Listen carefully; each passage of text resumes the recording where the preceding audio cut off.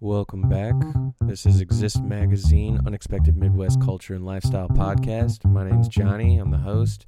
Today we're going to be interviewing Stephen Bear, talking with him about his creative process and projects he's working on.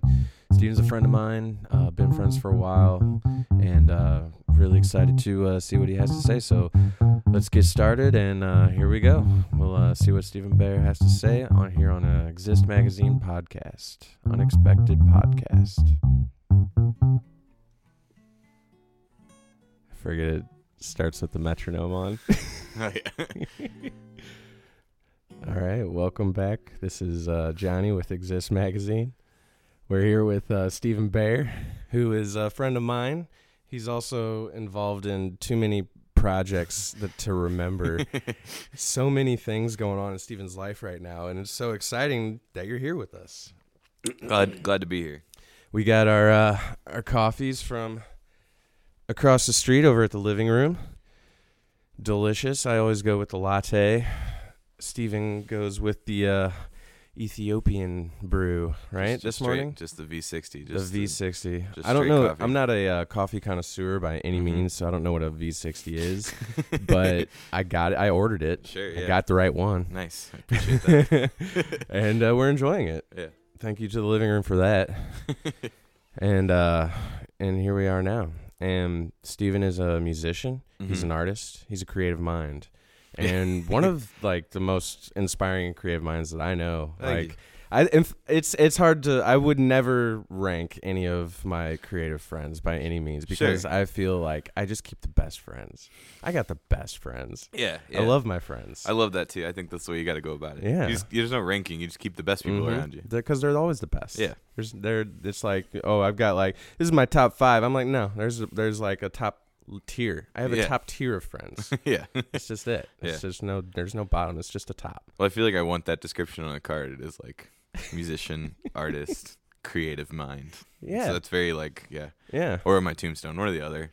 Tombstone. Yeah. For sure. He was a creative mind.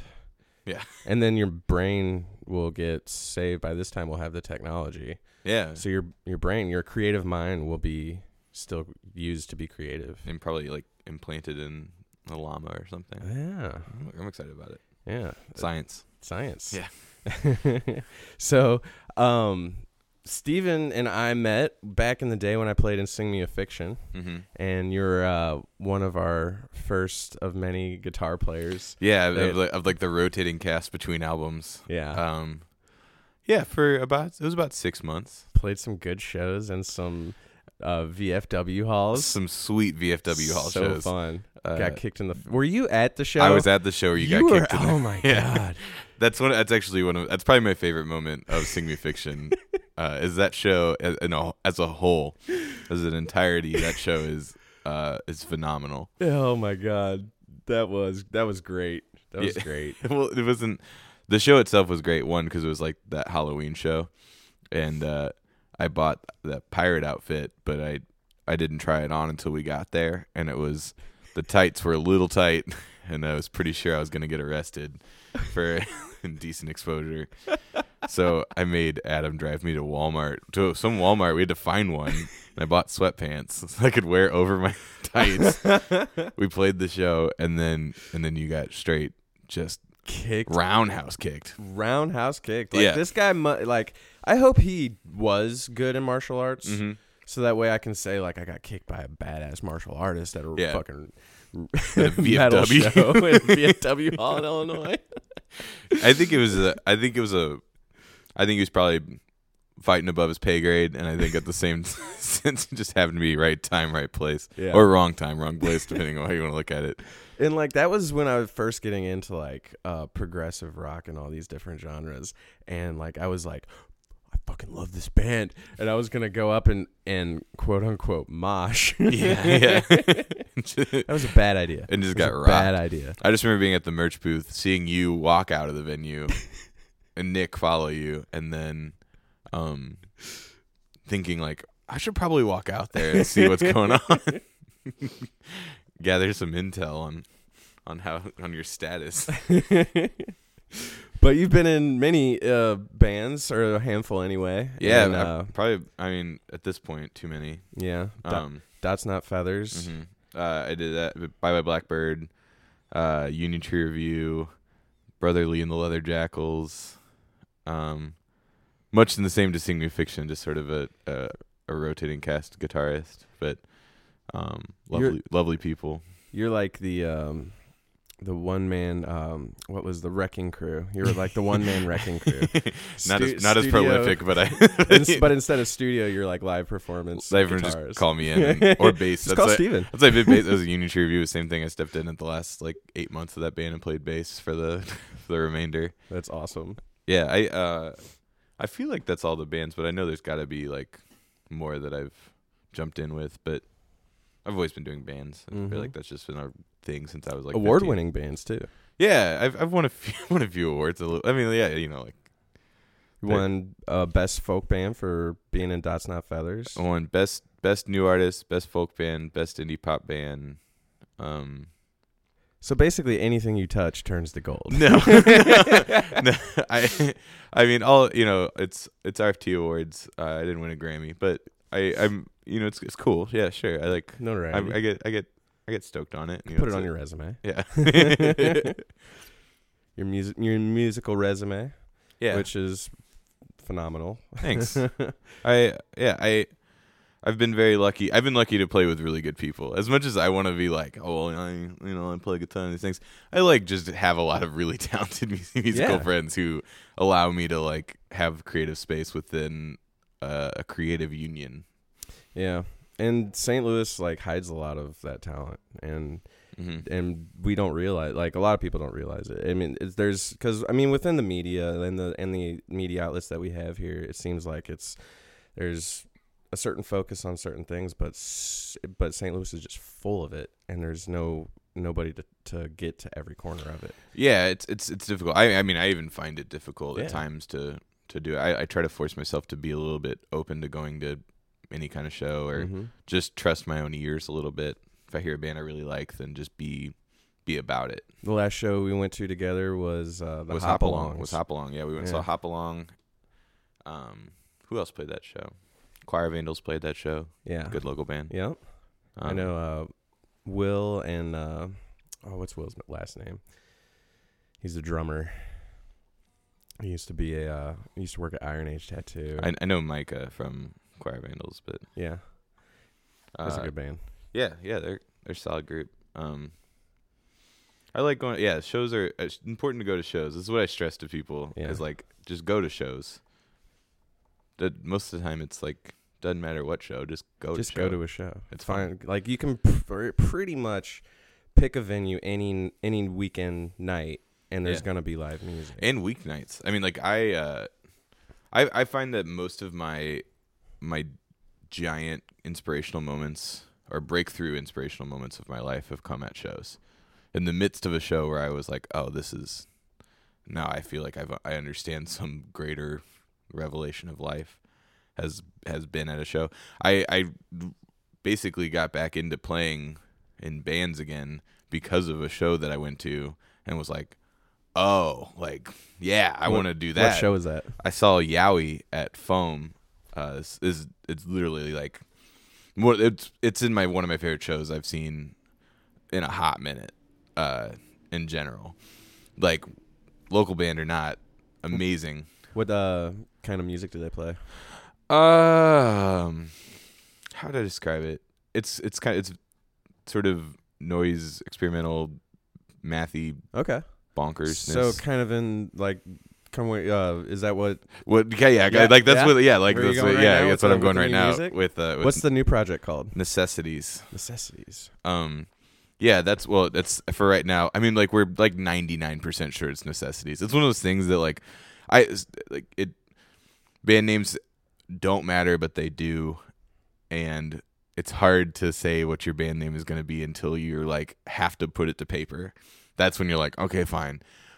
So until it's on paper, it's 99. But Generally, it's going to be necessities. We all kind of like necessities. You know It how- was almost Jodie Foster Child. That was the other side, was Jodie Foster Child. which is a band name I want to put on some band at some point in my life. So funny. That's is gonna be a, that's Jodie gonna be Foster Child. I love that name, Jodie Foster Child. I have a bunch of like celebrity pun names that I think are just like gold. Is there one? You got one for Kevin Bacon, right? We had one a while ago. We used to make it. We had a big board of celebrity pun band names at Dolphin World, and we like just Dolphin World. What's Dolphin World? the Hill House. Where you guys practice? Yeah. With with like Palace and like that whole space was was Dolphin World. Dolphin World. For numerous reasons, and we had a big board of just band names that we liked, but a lot, like half of it were just like celebrity pun names. Matt Damon Wayans is like one of my favorite. I love that one. So good. Yeah, don't tell me too many. I'll steal one. Shaquille O'Neal Armstrong. Ooh, All right, yeah, like nice. there's a lot. There's some merit in it. Like I don't have enough bands I can start for all the names that I want to name them. Like I need to have like 16 joke bands so I can have all these names get out. Which like I'll be honest, I feel inclined to do sometimes where I'm like, well, maybe I'll just start like 10 different projects, musical projects. You should have a band for every day of the week. That's an interesting idea. And play different every every night. day of the week. Hey, what up, Sid? I don't hate that idea actually. As like a performance art idea, like Yeah. having a different style band with different names playing 7 days a week. Yeah. And maybe it's not like, and it's different every week, you know. Oh, Right. you want me to give like what? Like each day is like the beginning and end of that band. Ooh. So you record what you do, end it, cut it, print it. Next day, same thing. And each day gets one of those names.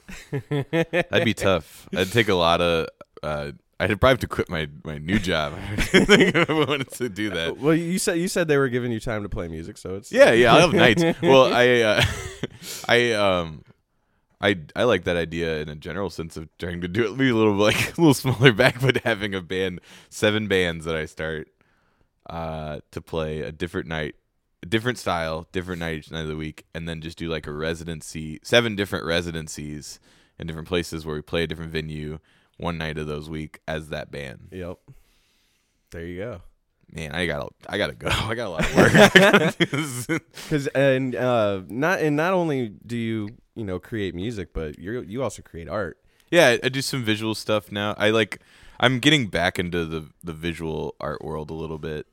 I don't know. Like, so this is another like those breakthrough moments. Mm-hmm.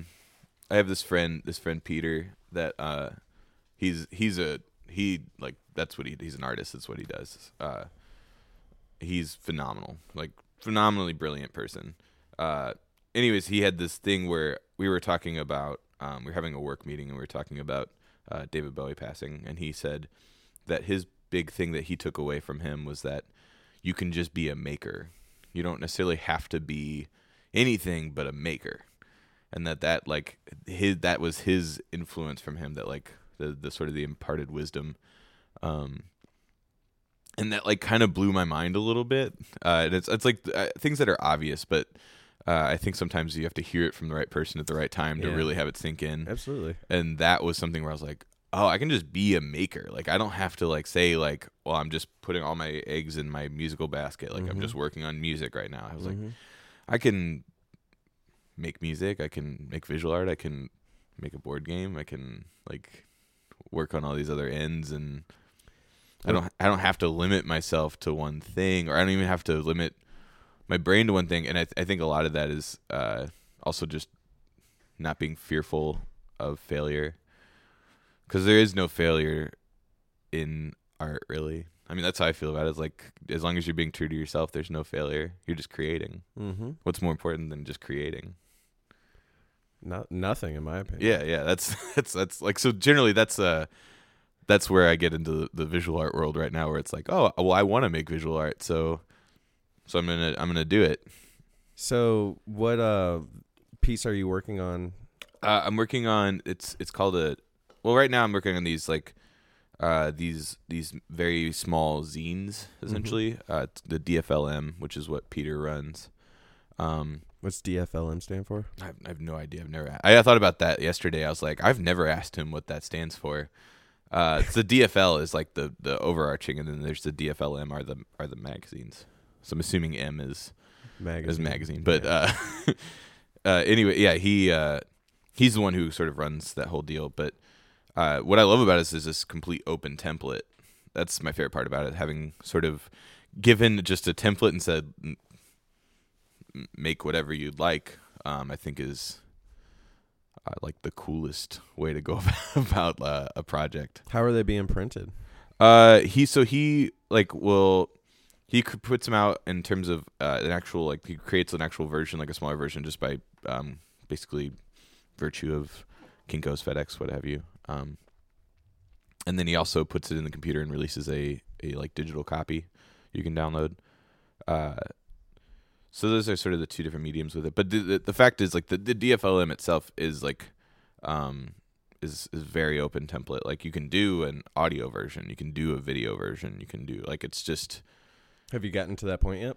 So that's my next thing I'm working on is the audio visual ones, because I had this, like, when you first asked me, I was like, okay, I want to do a lot of them. I don't want to just do one. I want to, like, burn a bunch. Like, I want to see what I can do if I just let myself do it and not think about, like, well, I haven't done visual art in a while. Should it be like this? Should it be like this? Just be like, no, what do I want to say? What am I trying to create? What am I, like, trying to do? Communicate. Yeah, and just do that. Like, just boil it down to simple expression.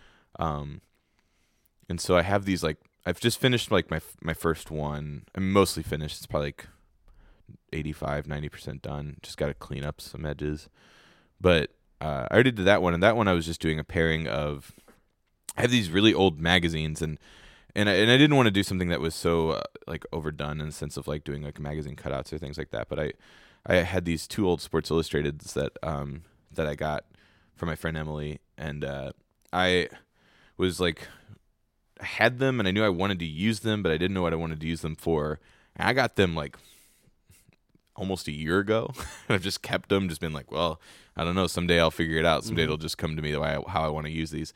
And so for the DFLM, I started cutting out all of these people in these 70 Sports Illustrateds that are, like, I don't know, it's so placid. Like, the ad campaign and ad marketing for all of those old magazines are, like, extremely, I don't know, they just seem very blissful in a way.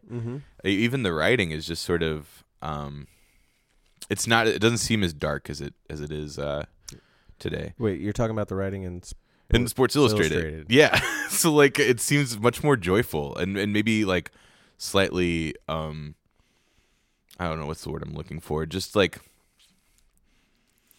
it's too like, well, and these are the things that happened, and, like, we're doing this, we're doing that, like, these very I don't know how to put it, but I felt this overarching theme of the writing and the pictures of this being sort of like wide world of sports, like like, I don't know, just like an overproduction.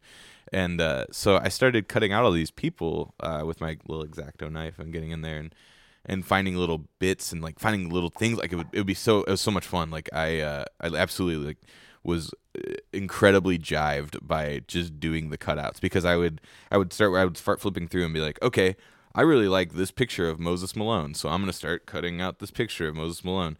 Or I was like, oh, I love the way this runner's face looks, and cut out the runner. I remember there was this one where I just liked this one phrase. They were talking about mining concerns in, I feel like it was West Virginia. They were talking about different mining concerns in terms of how it pertains to some sort of sport. And I had cut out this phrase that I really enjoyed. And when I cut it out and lifted it, there was a picture on the page underneath of these swimmers who it was swimming or water polo. They were in a pool.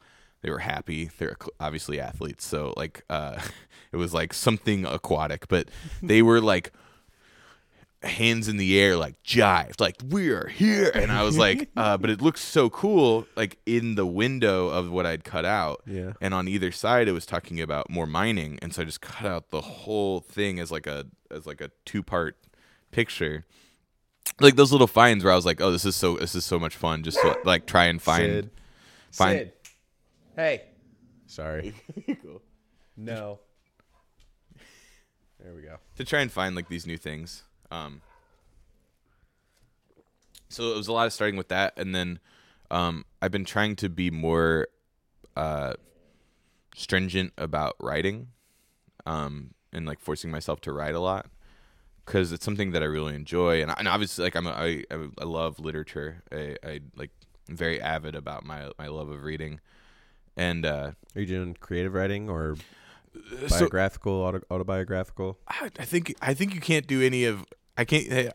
Here's my feeling on writing, at least in like terms of how it's pertained to me recently and in my life, is that I can't choose any of those. Like it is what, like, no matter what you write, creative, biographical, autobiographical, it's all those things. Or I guess autobiographical wouldn't be like, yeah, but it's all those things in one.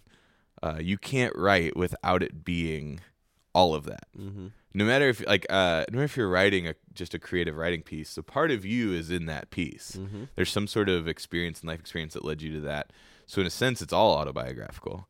In a sense, yeah, for sure. So I've been doing, particularly for the DFLM, is trying to do stream of consciousness writings, where I'll isolate myself from everybody in some way. Like I'll go someplace public and I will hide in a corner of like a bar on like a Tuesday. So like there's no one there, and I will put on headphones and I'll listen to like a Mahler symphony or something that I like. Love Mahler. So like something that I find really effective, effective, and typically that's like Mahler's Fifth, I think, is like phenomenal in terms of that.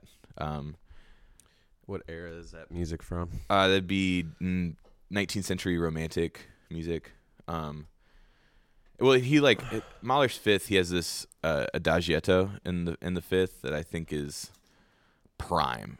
It's the storyline that I've always heard, and it's something that I think drives a lot of my love of it. The Fifth is the adagietto from the Fifth is super. It's what I'm looking for. It's really, really romantic in the sense of like romanticism from that century. Like it's super lush chords and big sweeping movements and things like that. But the story is that I've always heard is that it was written as a love letter to his wife. And there's so many moves in it that I just like, I get like the pull from a cello is like this tug. You can feel like the tension of the tug, and it's all. I love the fact that it doesn't just stay in some sort of major key, that like it pulls on minor chords and these weird like color tones. It'll pull like a 7 or a 9. Like so much of it is like I think very, very profound in terms of a creative process. So I'll like listen to that and just write. I won't think about it. I'll just kind of write whatever I want to write and go from there. And typically, and this is something I found for myself in general, and I don't know if this is just posturing after the fact or anything like that, but generally I find whenever I read back whatever I've written, it tends to lean towards something. There seems to be something behind it that I'm something tied to something to my life that I just am not thinking about when I'm writing it, but like clearly that's what I'm trying to say. So for a lot of those writings, I'll read it and I'll be like, oh yeah, it's definitely about that. So like when I was doing the DFLM, that first one, a lot of those stream of consciousness writings are paired with some sort of anxiety that I've felt in my life or currently feeling or am dealing with, paired with and so I tried to pair those with pictures that I felt displayed that same idea, or text I found within those magazines that displayed the same idea in some sort of allegorical sense. So that's the first DFLM that I did. It's like trying to do those two together, trying to find pictures that I could pair together. which the pictures paired together started from me and Peter have been doing and talking about doing these like these mini art galleries in our like cubbies at work. Yeah, And- yeah. You mentioned that to me. So I don't think I can legally say where, but Yeah. like so like we've been doing those, and but like the idea I had was that I wanted to take magazine cutouts of sports stars and pair them up with nature scenes and do like a 3D diorama inside of my cubbyhole of those scenes.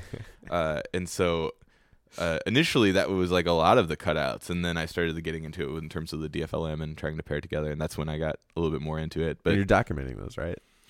no, we don't. So we make them. They're there for a week, and they're gone. We have people come in who are guest artists from the store who have their own exhibit. It's a really cool thing. I've really enjoyed it. I've just enjoyed like the actual execution. I think we're not phenomenal at the execution of it, but the actual discussion of it, I think, is what I really enjoy. Yeah. Just being like, well, what's a cool idea? What could we do inside of this little box? Like But not only that, but it's at work, right? Mhm. So it's like, yeah, it's fun to make art a priority at work in the sense of like trying especially to when it's not like necessarily a creative, juices job. Yeah. Like, yeah exactly, and trying to just well, for us it was just like it started with we did it was called Truck Times 2, and we did the gallery in Pete's mini box. Like his box is probably 1/8 the size of mine. yeah. How big are the cubbies? Mine's like Pete's is probably like, Like 6x6x6 or something. I don't know. We always go by hands, so it's like 4 fingers by like probably four by a finger. So like about Yeah, like a like a mini sliding organizer, like an index card size. Yeah, of kinda. like if you had to keep index cards. Yeah, so filed in there. a perfect example is that in Home Depot can give us the actual dimensions. The flooring samples from Home Depot fit very well inside those mini boxes. So we that's what we use for our the floor of our exhibit. That's So we have a hardwood floor. So we chose a high gloss. We high gloss maple. So that way we brought a bunch of them because we wanted whenever you opened it, the light to reflect off the gloss onto the walls. Of course, I would So, line mine with a rich mahogany. yeah. We were very particular about the wood we chose. So it's it was totally Pete's idea to begin with, and then I just got so involved with it, because I just was enamored with the idea of working on art while I'm at work. Right. Trying to just conceptualize ideas and some sort of metaphor or something like that. But we've had my friend Cam got to do a little gallery last week in the box and had his showing, and it's open from 4:05 You to actually 4:15. have a gallery. Yeah, it's open on Mondays from 4:05 Do to you guys just 4:15. get a message board and post up? We make little pages documents that are art gallery openings that are very official, and we'll say something we've been working on a larger one that we want to do in my box, but we'll see. I will see. How big is your box? My box is giant.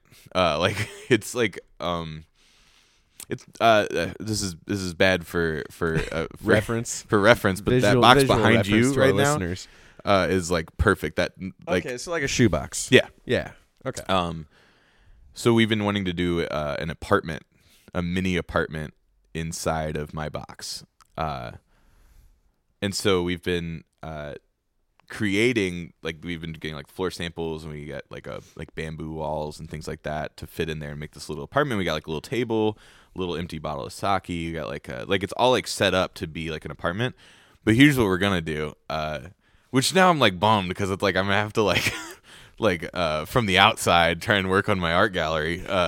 But the one we want to do, we want to have the apartment, and then there's gonna be a front a little entrance before you get to the apartment, and that front entrance is gonna be Truck Times 2, and then it's gonna be 3 weeks behind whatever gallery, so technically it's in the past, and his box is the entrance into my box.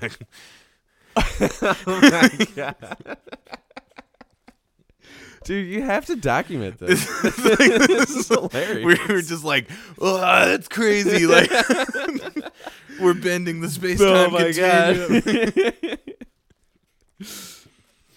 That's hilarious. Yeah. So, It's like, you know, fun. Like, I like doing visual art like that. It's fun. yeah, that's totally. And yeah, that's absolutely. When I was a kid, I made my own comic book series. What was it called? I don't remember what I called it at all, but I remember that it was these superheroes that had helicopter heads, and they were like this small group of superheroes that would, like, fight crime and bad guys. But I would do them all by hand, and I would make like 5 copies, and I would drag my little Tykes table down to the corner of the street where I lived, Try to sell and them? set up shop, and I'd sell comic books, birdhouses that I had made and painted, and rocks that I had painted pictures on, and soda. And Where did you live at? Out in I lived in St. Charles. St. Charles? And it was at like the corner of Gallagher and Kings Highway. It was like right where I would set up shop, like a little inn on Gallagher, because there was this like parking space that our neighbor didn't use, and I could set my table. It was like perfect. Set my table, and I'd set my table up there, and my little table, and my chair. I'd bring my boom box, and I would play Shaquille O'Neal's Shaq Diesel's the rap CD. I'd play the rap CD while I was selling everything, and I sold very little art. I sold a lot of soda, which was like my first lesson in like being an artist. Is like I sold mostly soda. But it was like it's such a bizarre thing too, because I was so hyped on it. Like it didn't matter that I was just like, I'm this selling is Shaquille O'Neal. Got yeah. my favorite comics. Yeah. Come buy my shit right now. I People ended mostly came for the Shaquille O'Neal jam, right? Yeah. Well, I ended up selling. I sold some of the art stuff, like the rocks. Like I think people started like I came down there daily. What like, would you paint on the rocks? Like trees, like little nature scenes, or like basketball. do you have any of these rocks left? No, I sold them all. I sold them. Sold They're them? in the You sold them public. all? They're in the public. Like somebody has like, dude, did anybody come by and like buy one like each time you had one? Got a collection of Stephen No, Bear no one was that rocks? jobbed ever. Is this like what? How old were you? Like 10, 11? I was 6. 6. I was like Holy 6 cow. and 7. My 7-year-old hasn't moved into entrepreneurship yet. He's still. That's what I told people whenever I was in kindergarten. They asked me what I wanted to be when I grew up, and I said I wanted to be an entrepreneur. That's what I thought I wanted to be, was an entrepreneur. I don't think I understood conceptually what that meant, but I was really jived on the idea of, 1, saying entrepreneur, and then 2, being one. And I wanted writing it too. Well, I kept thinking, like, when I remember when I was a kid, like when I thought of entrepreneur, I thought of Magic Johnson, and I was like, oh, I totally want to be Magic Johnson. Like, I want to be in all these businesses. I want to be like a former NBA star, and like it was also when I was gonna be in the NBA. Like that was the other side of it. Was like I was on a fast track, you know. Like, yeah, we all are at 6. Like, well, yeah. Well, and the beginning of the Shaq CD is his draft announcement. You know, like with the first pick in the 1992 NBA draft, the Orlando Magic select Shaquille O'Neal from Louisiana State University, and like it goes into the album, and it's I used to listen to that like every day. Every day. I was jived. My brother gave me that CD. Nice. And Peter just recently gave me that CD for Christmas. No, because someone had broke nostalgia. it years ago, and so he. Aw. Man, him and his whole family seem to be these like phenomenally interesting people. But so he gave me the copy of Shaq Diesel, and he wrapped it in this wrapping paper that is made of pictures of Kim Kardashian's eyebrows from 2008 to 2012. Just the eyebrows. Just like a numerous amount, like, yeah. Yeah, and it's... Are they painted on? Is that how they... I don't know. I have no clue what they... I mean, it's staggering on like a wrapping paper to see that many eyebrows everywhere. And then, so he had a mix-up with whoever he bought it from on eBay, and they they like fixed it by sending him another Shaq Rap CD. So he gave me another one like a week later, and that is pictures of Channing Tatum's chest from like 2009 to 2011. Just like a series of photos.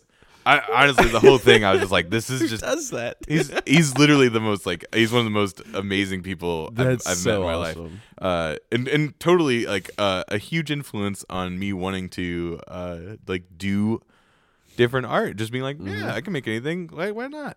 Totally. Like I want to get. So the next thing I want to try to do, I have to figure, because I'm way behind the curve in terms of technology for it. But I want to figure out how to do some more video stuff.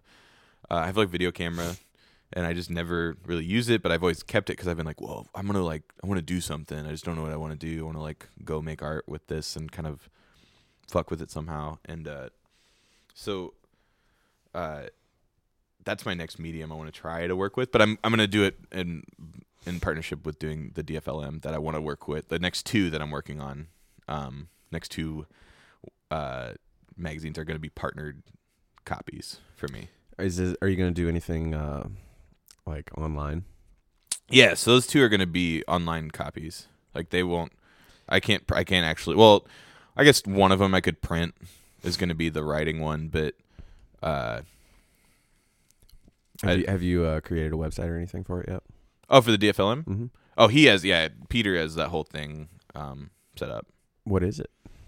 I don't know. The DFL.tumblr.com, I think. It's Tumblr. Yeah, it's just a stream of.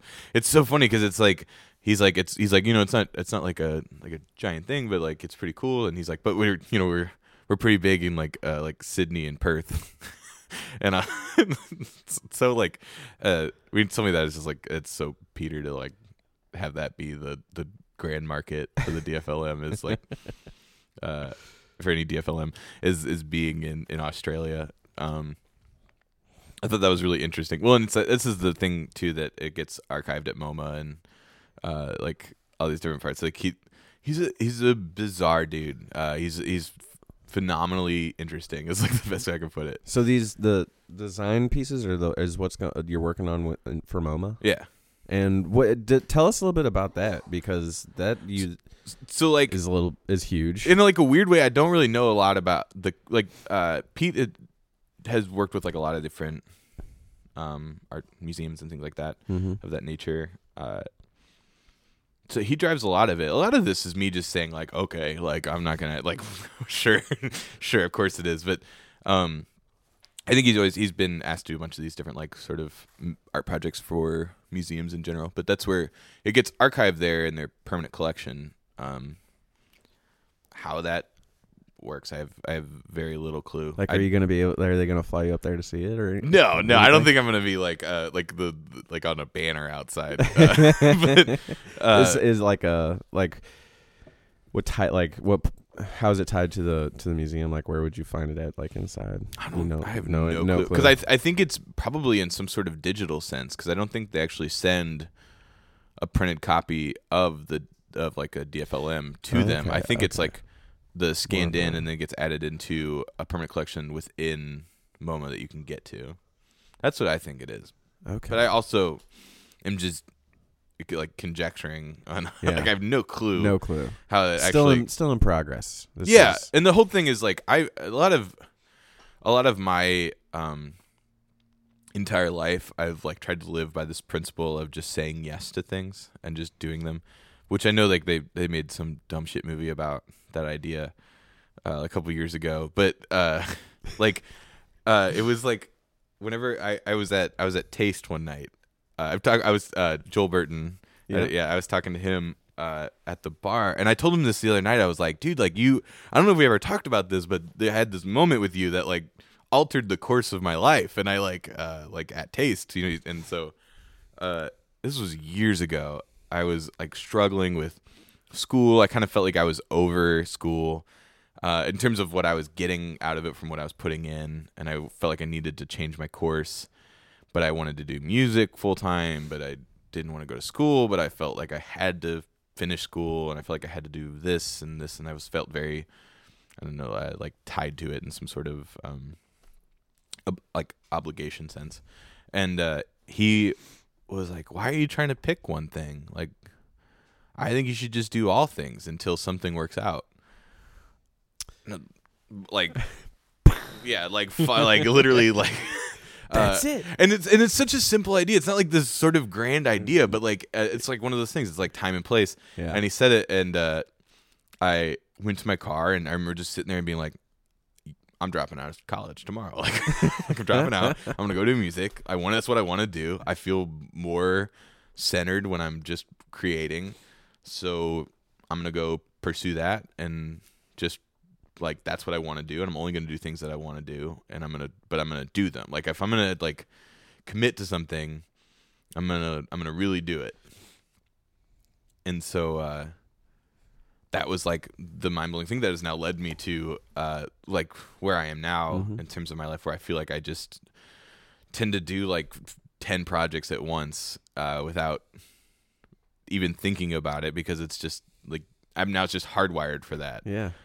Which is like, I don't, like be like sort of create some illusion of grandeur in terms of my own like creation, like, oh, I do so many things, but like I think it's just a matter of being open to doing whatever comes across. I think you just have to. I think that's the greatest part of.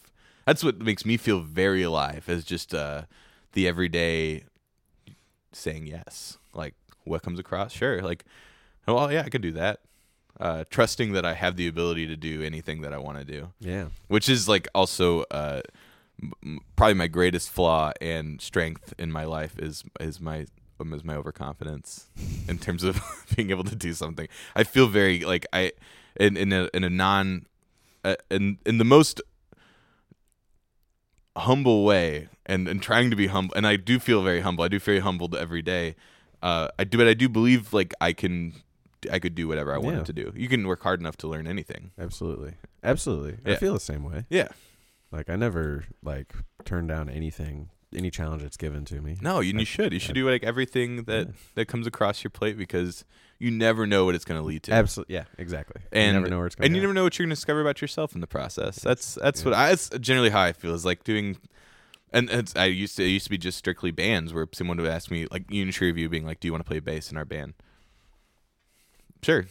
I haven't played bass in a band ever, but I'm sure I can figure that out. Like, I play guitar, so that's basically how I started playing bass. So somebody is like, "Can you play bass?" Sure. Yeah. give me a bass. Give me a bass. Yeah, I'll sit and figure it out. Yeah, I think music is a real easy. I don't want to say easy, but it's a real fluid medium to do that through, because there is so much like carryover, Yeah. That's how I learned all instruments that I learned how to play, was that I learned how to play guitar, and then was like, well, okay, I understand on some level how this all works, and so let me learn banjo, let me learn mandolin. I like play sitar sometimes, because like, I have a sitar and I sit and play. I'm like, you have one? Yeah, I have one. When I bought my sitar, I remember I felt a lot about playing sitar as I do about playing golf, in the sense that you work really, really hard for like a decade to be really shitty. Like you don't get good. Like you just play so that you play a lot, so that way you don't sound as bad as you did yesterday. But you will sound bad for a long time. Like there's no like immediate payoff. Yeah. And I will never be good at sitar in my life. I came to that conclusion when buying it. Like acceptance is the first step. Well, yeah, it's not even a matter of doubting myself. It's just like it's just a difficult instrument that if I wanted to be good at, I should have started 15 years ago and said like, well, everything else can kick rocks. I'm only going to play sitar for the next like 15 years. And then I would be like moderately okay at it. And the bar is just set so high, in terms of like our cultural identity in America is just not something that we have given to us. I mean, a lot of what your inclinations are in terms of music growing up is what you're surrounded with culturally. Absolutely, yeah. And speaking of that, I did this weird music experiment with my with my nephew growing up. So when he was really young, he's my oldest nephew now, Paxton. But whenever I used to live with my brother for like a year plus, and Paxton would have been like 2-3 years old at that point, just enough to like walk around and be very, very cognizant. And I bought him a guitar, and I would have my guitar, and I would like teach him how to strum or like where to hold it on the neck. Couldn't play chords really or anything, but like he would like get the idea, and we'd like play it together. Yeah, imitate. And I got this idea. I was like, there's studies about how Western children play in 4/4 and like talk in 4/4, like play in terms of like playground play. Like they play, like they tend to like the rhythms they tend to be Western rhythms traditionally. And so I would only play music in 3/4 or 6/8 around him for like months, just like every day would just like.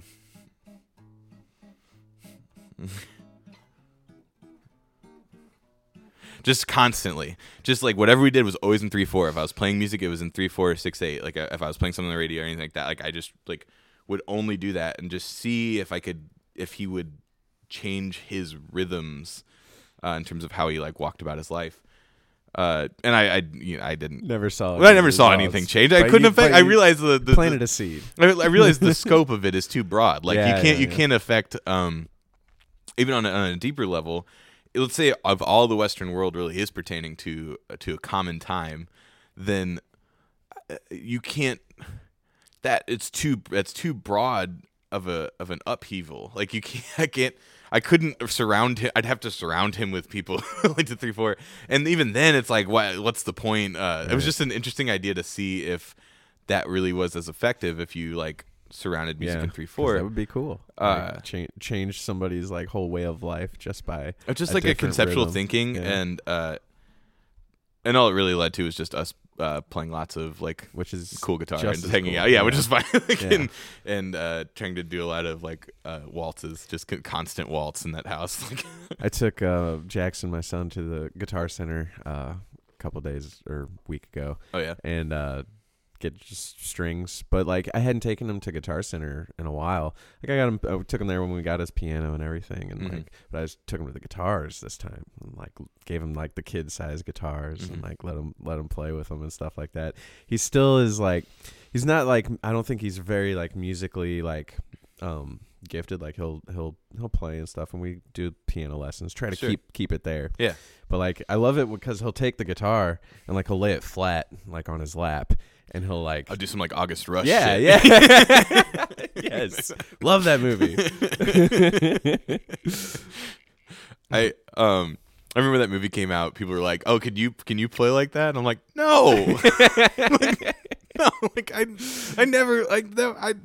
That's like I started right. Like I started it like someone taught me how to hold it, and now I can't play that way. Like." Like that's something you start wrong and then you just work. You get so wrong at it that it's really right. Like you just like go backwards on the spectrum until you're doing your own thing. I was like, reverse engineering. Yeah, I can't guitar playing. I can't do that. That's crazy. You want to play a song?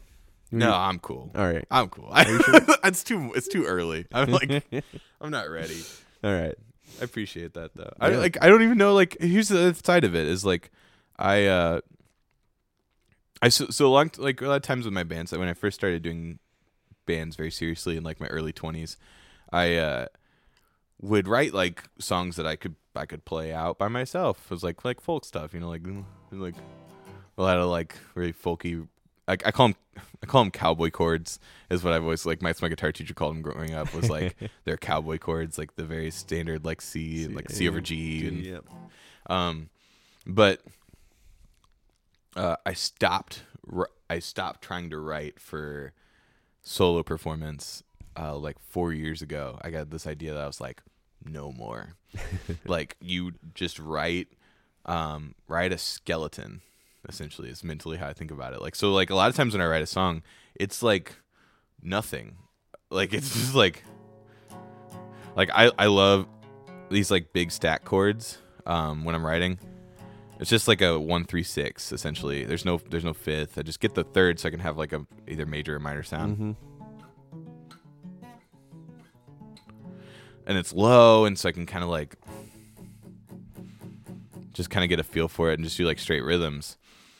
But like when you play it by itself, it just sounds like I don't know. It sounds very like hollow. But it's supposed to, because the idea is that I am a cog within a giant system of a band. Mm-hmm. And it gives space, which is the other great thing. That's what I find in terms of a collaborative sense. it's amazing to write pieces that are just skeletons and then go to someone and they have all this space to create. You didn't like you left them enough room to do whatever they want to do and take it where they want. I think that like that's what I try to do with writing now. When I write something now, it's just very much like I don't know.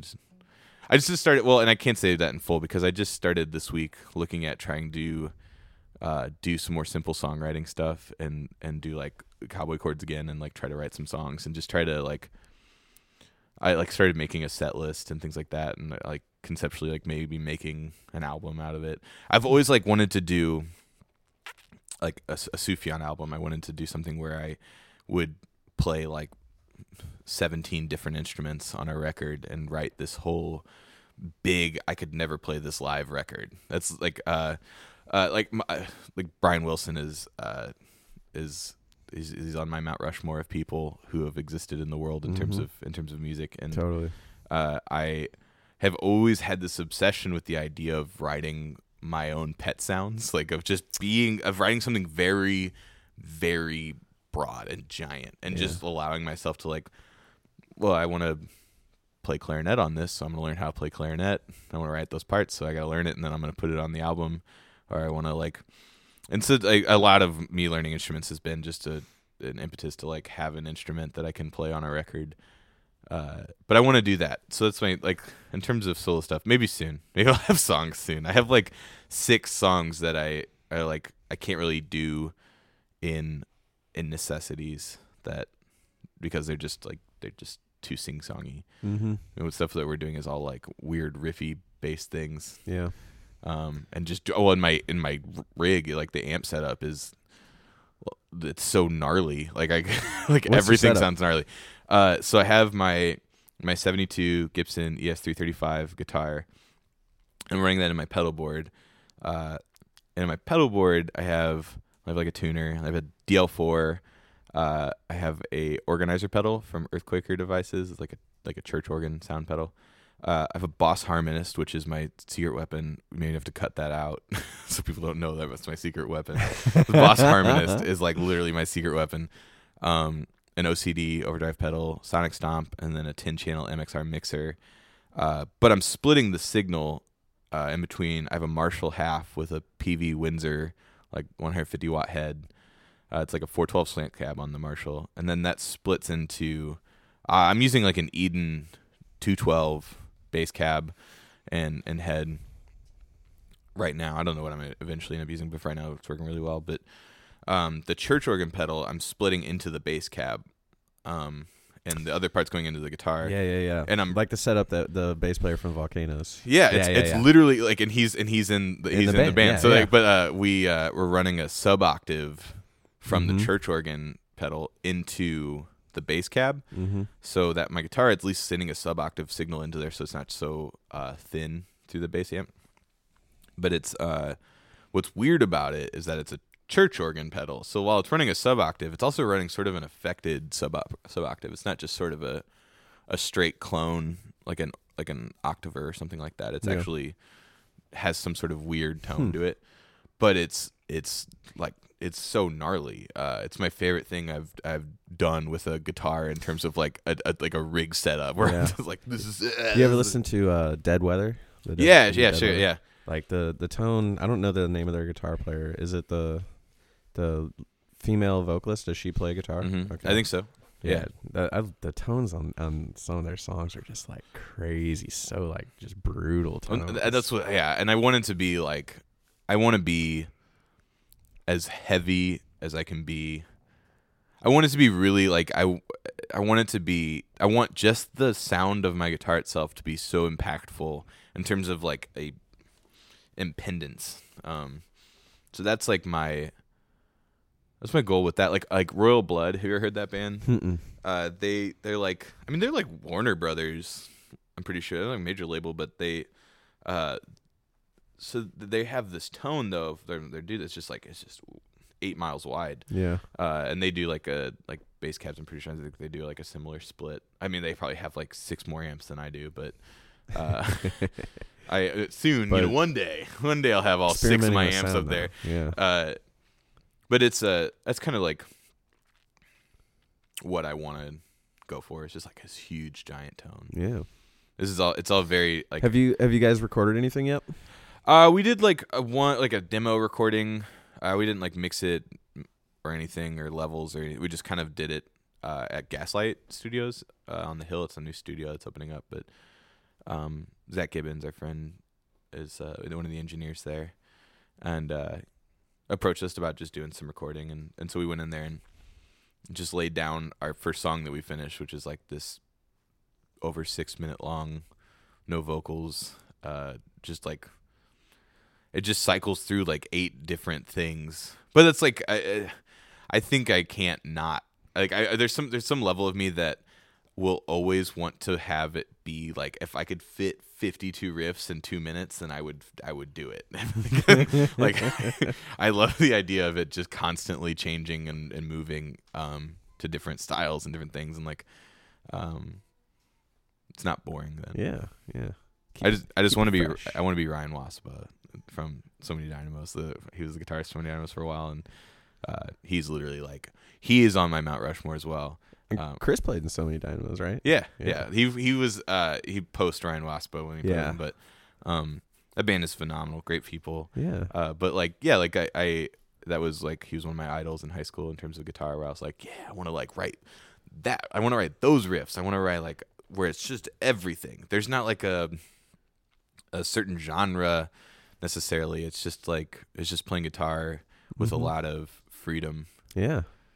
So that's what I tried to do. This is why, like, in Singing Fiction, I would do something where I would do like some sort of weird chicken picking in the middle of like sort of like I Need a Sign or something. Like some sort of like harder song. I would like to just be like do some weird. I think it was like no, you gotta like do weird things like jazz chords and things like that. Yeah, of course I was like jazz. You know, so in some other world, I would love to just be a jazz musician. I'm not nearly good enough at jazz to do it, but. I had so many friends I have many friends like who are very talented jazz musicians. I've been lucky to know by proxy of going to school for music, and they. I'm constantly inspired by how cool they are. Like, and the idea of being a jazz musician, I think, is like infinitely cool, in a way that appeals to me as a kid. I was super into jazz as a kid, and so as much as I was into the music as well, I was into the idea of like, man, how slick, like, you know, like I initially was into very like, I loved Duke Ellington as a kid. Yeah. I was in love with Duke Ellington. I thought he was amazing. And it wasn't until, you know, I was like middle school that I got really into like hard bop and stuff like that. Hold on.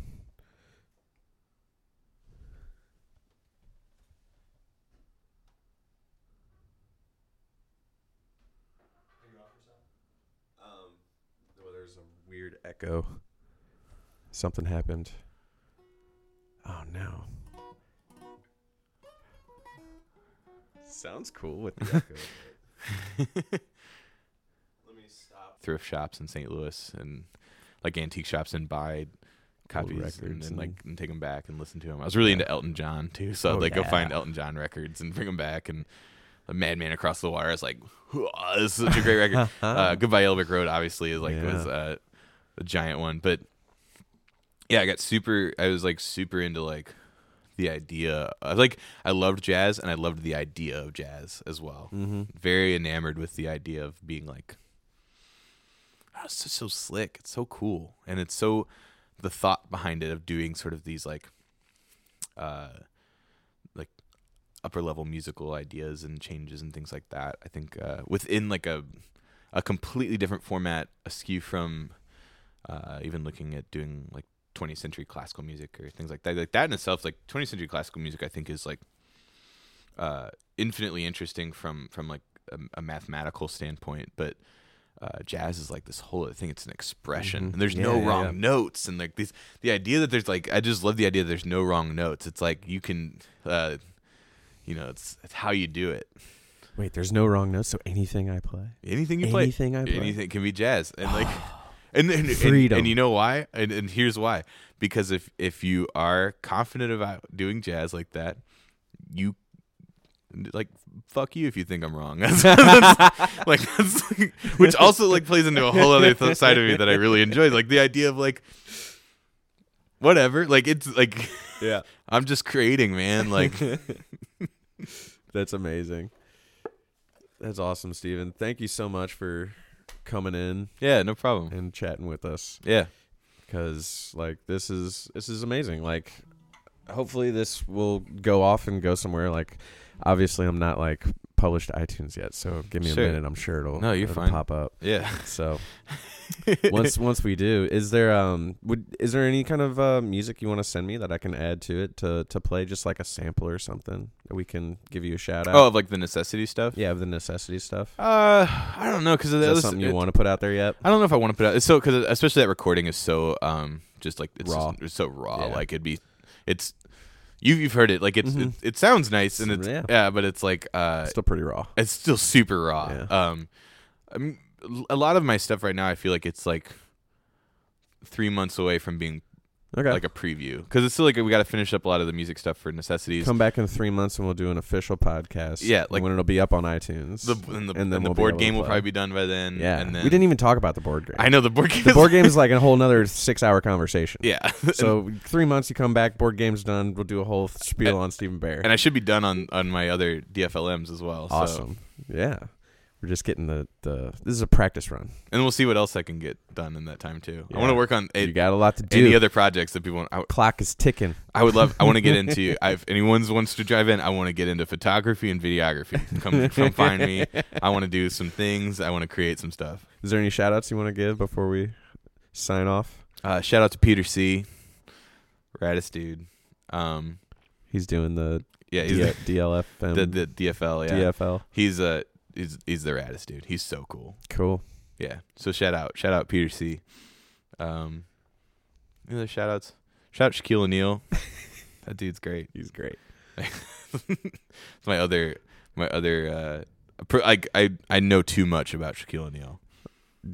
You got to listen to, this is like a shout out to an already established podcast, but if you listen to How Did This Get Made? Oh yeah. Or How Did That Get Made? Oh yeah, it's so good. And the one they've had like the two recently, the back-to-back Kazam? episodes where it's Kazam and Steel. Yeah.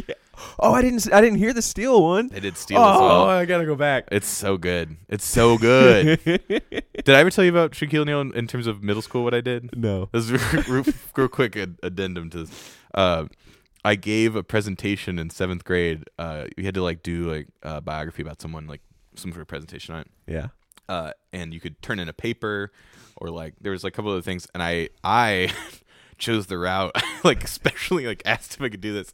I did a one-man performance of moments of Shaquille O'Neal's life when I was in like 13, and I was very I bet you can guess how many friends I had in middle school.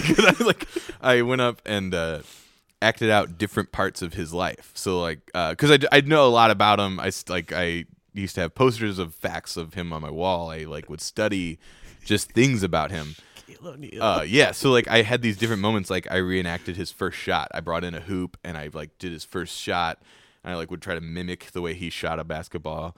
I did that. I did his last high school game. His senior year of high school, he was hit the state championship game, the Texas state championship. He went to Cole High School in San Antonio, Texas. It was the only game he lost. He fouled out. He was 50-1 in his high school career.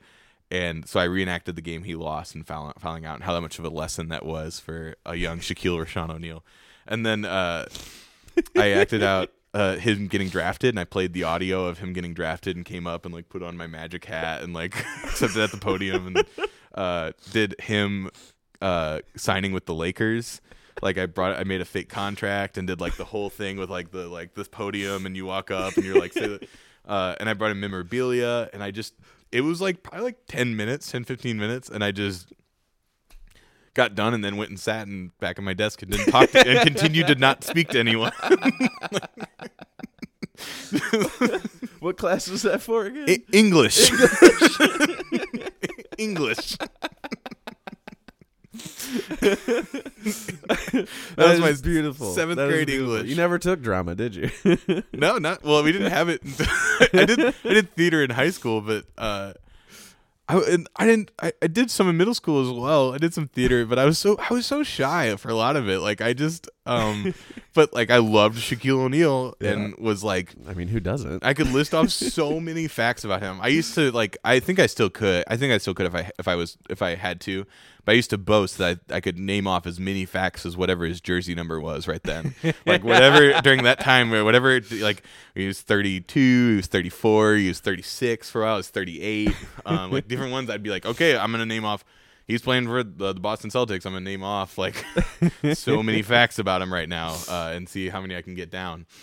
But I feel pretty good about like how much I know and have developed in my knowledge of Shaquille O'Neal.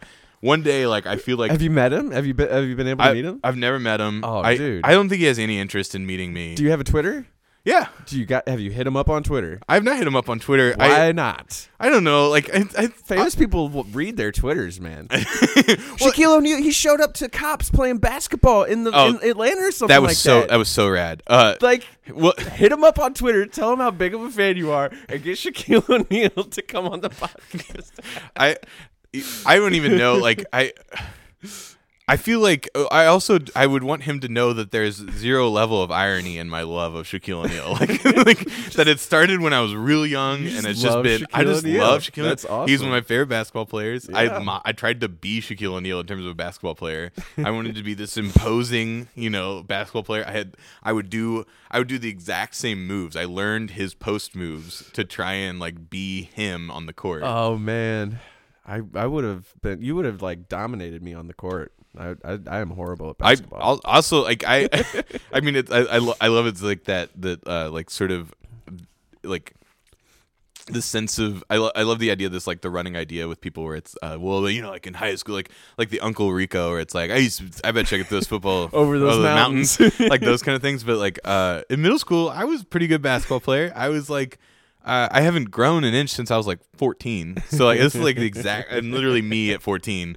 And I would have games where I would literally crush the other team. And I wanted to. Like I'm such a competitive person in all walks of life. But in terms of like a sport, it's like that's what's encouraged is like be very competitive. And I loved like the guy who was like, I don't care if you're really good, really bad.